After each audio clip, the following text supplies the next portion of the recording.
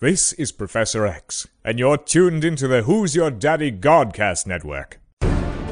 Get ready to experience a downpour of the manifestation of God's blessing in your life, because 2019 is the year of the latter rain. This is the award-winning podcast from the History with God Ministries Godcast Network, featuring Frank and Christina Sasso. Visit us online at ahistorywithgod.org for articles, links, prophetic words, prayer requests, and other awesome resources. And now, let's join the host of this Godcast, Frank Sasso.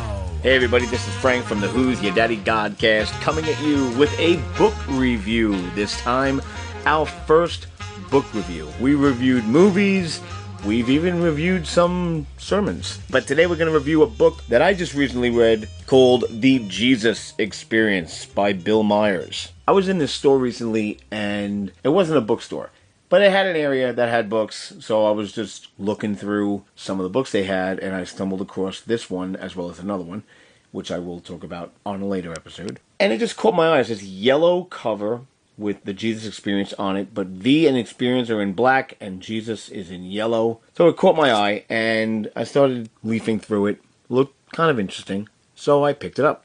So this episode will reflect what I read. And if you want to get this book, you can. I'm sure it's on Amazon, The Jesus Experience by Bill Myers. Now, Bill Myers is a Christian author. He's also a filmmaker.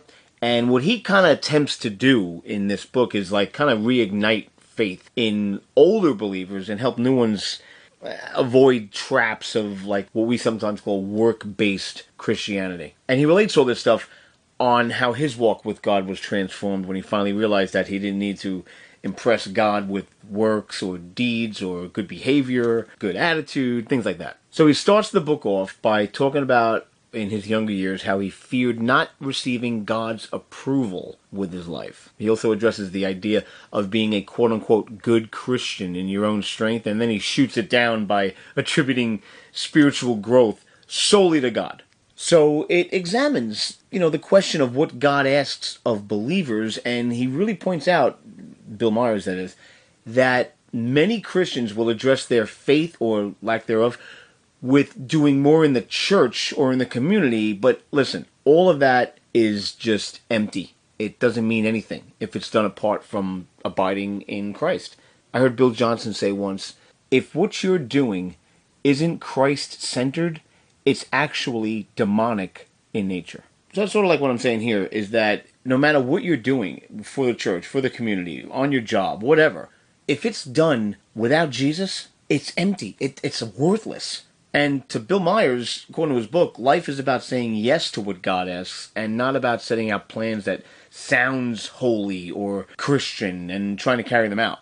Bill Myers says that a believer's purpose can only be found through deep relationship with the Father. And I couldn't agree more. If you don't have a relationship with God, the Father, with Jesus, the Lord and Savior of your life, with the Holy Spirit, you're missing it. It's not about how good you can be. It's not about doing the 10 Commandments. It's not about any of that. If you build that relationship with the Lord, with God the Father, if you build that relationship, sin really won't be an issue. Awake to righteousness. And we say this in the podcast all the time. Fellowship with God. It's not about religion, it's about relationship. Koinonia, the Greek term for fellowship. Now, Bill Myers uses the story of Martha and Mary in the book of Luke to kind of illustrate his point. He describes Martha as a servaholic.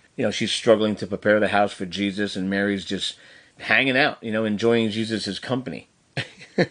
Martha's like freaking out. And in the same way, believers really should view good works as an opportunity to spend time with the Lord, and not as a time to earn His acceptance. You're already accepted. If you're a believer, He already accepts you. You're welcome. The cross accomplished that acceptance. So the book kind of delves a bit deeper into the perspective of a believer who's focused on using works to impress God. For example, those who are always focused on religious tasks, right?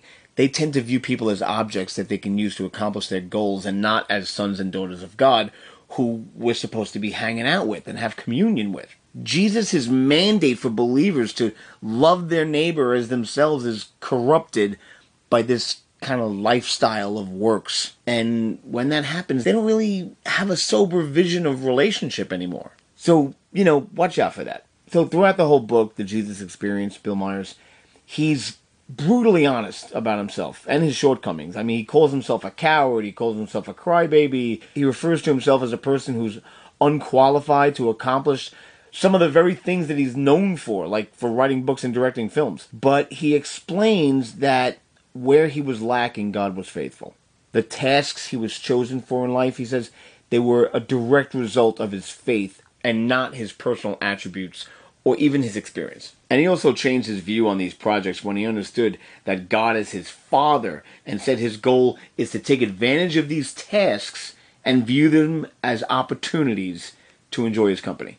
Okay, so The Jesus Experience by Bill Myers, it has a real strong start, and it kind of ends with like these practical ways, like these applications to change believers' perspectives of their relationship with God. Believers who are stuck in a pattern of hollow church activity, which Christine and I also talk a lot about all the time, and who don't even remember why they're there. Why they're even Christians in the first place. Those people can totally benefit from reading about Bill Myers' life and from reading The Jesus Experience by Bill Myers. I highly recommend it. It's on Amazon.com. If you're in a bookstore, ask for it. The Jesus Experience by Bill Myers. Check it out. It's good stuff. This was a quick episode this week. I just wanted to tell you about this book. And until next week, remember this. We love you. God loves you. And Jesus is Lord. Stay blessed. Thank you for listening to today's broadcast from the History with God Ministries. This teaching is a powerful ministry tool that you can use to experience the power of God in your life. Thank you again for listening and for helping us reach the world with the love of Jesus. A History with God Ministries. Seeing, hearing, remembering. Until next time, remember, we love you, God loves you, and Jesus is Lord. Stay blessed.